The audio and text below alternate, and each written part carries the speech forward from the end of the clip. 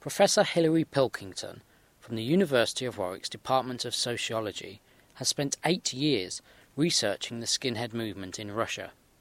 Now she has published a book on her work called Russia's Skinheads, Exploring and Rethinking Subcultural Lives. We spoke to her about the culture and lifestyle of skinheads. What is a skinhead and what does it mean to be one? The term skinheads changed significantly over both time and space, I think it's fair to say. So if you ask somebody in one particular country at any particular time, you'd get a different answer. And even if you ask a skinhead today, I think you'd get very, very different answers in very different places. There was some interesting work done in Germany quite recently by Klaus Farin, who asked contemporary skinheads in Germany from lots of different kinds of perspectives what it meant to be a skinhead. And I remember one particular respondent saying very clearly, skinhead's not about putting on a uniform, it's about a feeling. And I think probably your safest bet is to talk about some kind of sense of belonging to a community, a feeling of belonging somewhere is probably the thing that all skinheads share. But if you look back to the end of the 1960s when skinhead was very popular in the UK, it was a non-racist variant of skinhead. It was about displaying your pride in your community, working class community, about engaging with certain kinds of black music, in fact, and rude boy style. If you look at contemporary skinheads, you find the dominance probably now of racist variants of skinhead, at least within kind of media and public discussion of it. Although among skinheads, people who would call themselves skinheads today, probably the traditional variant of skinhead remains pretty dominant, certainly in the UK and large parts of Europe, but perhaps less so in America and parts of the East. And why did you focus on Russia in your research? I've been studying contemporary Russia for 15, 20 years, so it wasn't a choice for me, it was part of what I did. It was more the other way around, kind of working in Russia, why did skinhead become an issue? And it actually developed out of previous work we were doing on something completely different, on drug use and youth culture in Russia. And as part of that ethnographic work, as often the case with ethnographic work, you meet people that you never expected to meet. And amongst a particular set of people in a city in the very far north of Russia, we encountered a group of young people who called themselves skinheads, of the racist variant. And over a period of time, we got to know them better and became interested in what it meant for them to be skinheads, what they did, how they engaged with the outside world, how they related to each other, and we began to work with them. And out of that, we developed further research, ethnographic research with them over a number of years. And then in the book, we kind of tried to situate their experience within the wider understandings of skinhead today. The particular location of your research is an interesting place. Can you tell us a little bit about it? The place we worked with this group of young people is called Vorkuta, and it's in the very far north of European Russia. So if you can imagine a map with the Ural Mountains kind of splitting Eastern and European Russia, then Vorkuta is located right at the very northern tip. So it's in the Arctic Circle. It's about 100 kilometres from the Arctic Ocean. And it has a very interesting history. It's one of the original gulag camps established in the late 1920s, early 30s, where prisoners of all kinds, political prisoners, but also common criminals, were sent to serve sentences and were forced into labour, particularly in Vorkuta.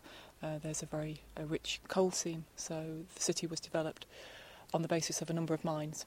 And so you have an original kind of convict or forced labour population that was then supplemented over time by relatives coming to stay, and then in the 60s and 70s, under the Soviet regime, people were encouraged to go there voluntarily to earn kind of the higher wages and early retirement rights that working in the far north of Russia accrued.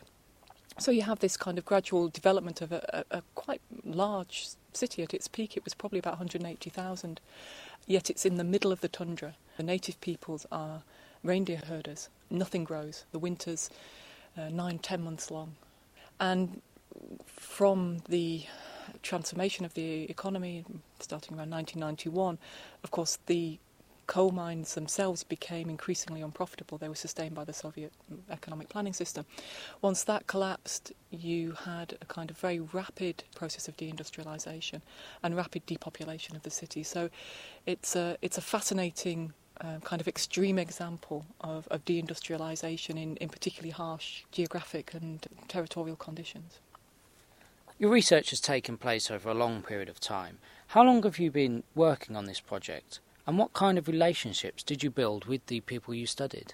We've worked on and off with that group of people since 2002, so 8 years. And I say on and off because it's not a long-term it's not an 8-year ethnographic project, but we've had 4 visits and 3 different projects that have allowed us to talk to them for different purposes, effectively. But it's kept up the relationship over all of that time. And in fact, I saw one of them the last time just back in May in Petersburg, where he's now serving in the army. And gave him a copy of the book, in fact. So we've kept up a kind of constant relationship with those who have remained in Vorkuta. A lot of them have already left. And we've also kept up the contact via the Russian equivalent of Facebook. So we've known them not only in their skinhead capacity, but as people, fully rounded people for quite a long time. And that, I think, makes the book not only about skinheads.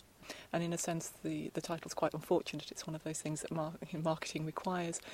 But it's actually not only about these people as skinhead incarnation, it's about the whole lives of young people and what role skinhead plays in it.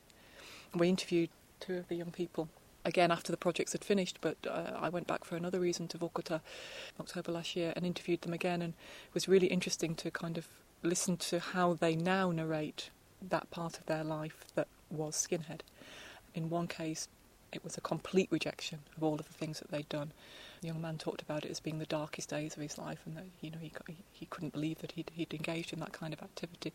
The other was more kind of circumspect about it, but had clearly moved on a long way from the views that he held and the kind of activities that he engaged in. So we kind of have a relationship, I think, with them that manages to explore not just the surface manifestation of what they do, or just allows them to exaggerate or demonstrate, be demonstrative about the activities they're engaged in, but explores their emotional lives, their personal lives, their aspirations in work and in education, as well as the skinhead parts of their lifestyles. How does the skinhead movement have similar ideologies across different countries? When you say skinhead, the skinhead movement, again, I think we have to bear in mind there are lots of different strands of it now. If you think about what we call now trad skins, but a movement that kind of revisits, reworks, relives spirit of 69, that kind of late 1960s, traditional British skinhead movement. I wouldn't say that they had an ideology. I don't think it's about ideology. It's about this kind of feeling, this sense of being part of something. If you talk about neo-Nazi, as they tend to be referred to in Russia, or racist skinheads, then there is a set of, not so much a shared ideology, but a set of principles or a set of common texts or symbols or ideas that they borrow from. And it varies in each country. In the States you get a kind of strong focus on whiteness, white Aryan resistance and so on. In Russia you tend to get a kind of mixture of borrowing from that kind of global racist skinhead movement and some kind of local influences, especially around Russian nationalism. There's quite a big debate within the Russian skinhead movement about which of those are more prominent. There is some kind of basic tenets that they would share, although there are also kind of different strategies and different local importances. And then, of course, there's a whole kind of other part of the contemporary skinhead movement, which is associated with the anti-fascist movement, with red and anarchist movements. Skin has been taken up extensively in gay circles now. So there's a whole kind of other set of skinhead traditions as well that we have to remember, are there as well, and would not share any of the racist principles.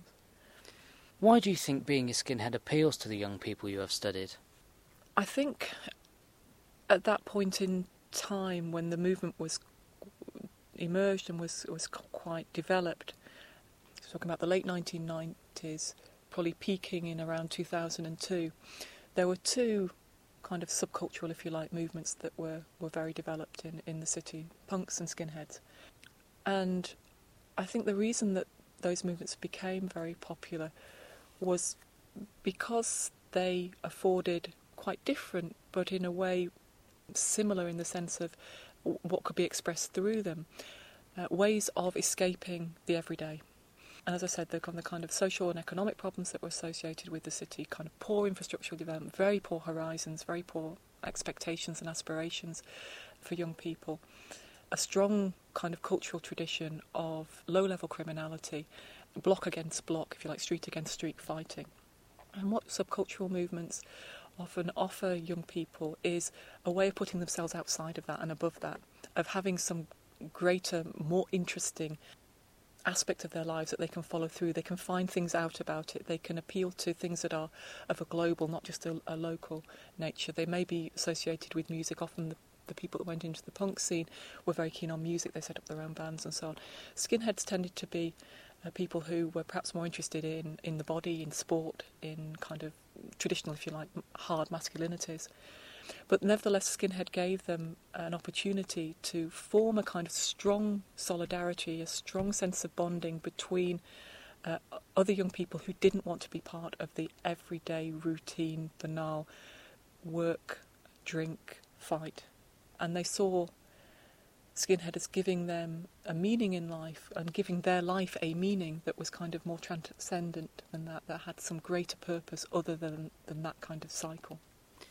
And finally, what does the skinhead movement tell us about society as a whole? And do you think the movement will endure into the future? I think it will. It's one of those fascinating cases of a subculture that has endured an awful long time. You know, it's already endured more than 40 years. Punk's another one that has retained its resonance, in contrast to hippie movement, which has kind of almost completely disappeared. It's perhaps morphed into other things, but it's not there. Mods and so on. Glitter. All of these movements kind of tend to come and go. Punks and skinheads have retained their resonance.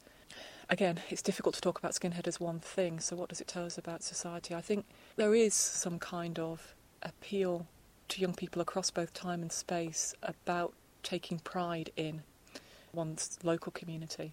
I think that original kind of sense of defence of working class community, bonds, values, territory retains its significance around the world. We talk about globalisation, but the global is always experienced directly through the local.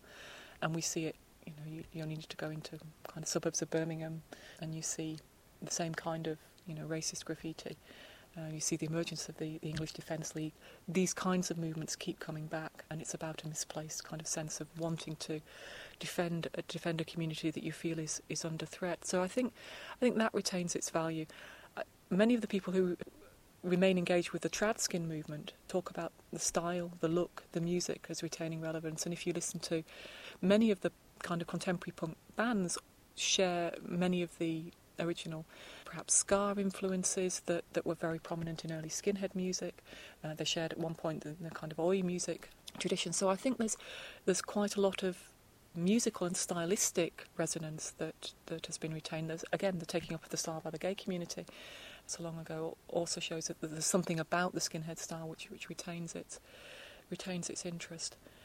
And what it tells us about society, I suppose, is that those local values or those local concerns retain their importance even in kind of hyper-globalised times.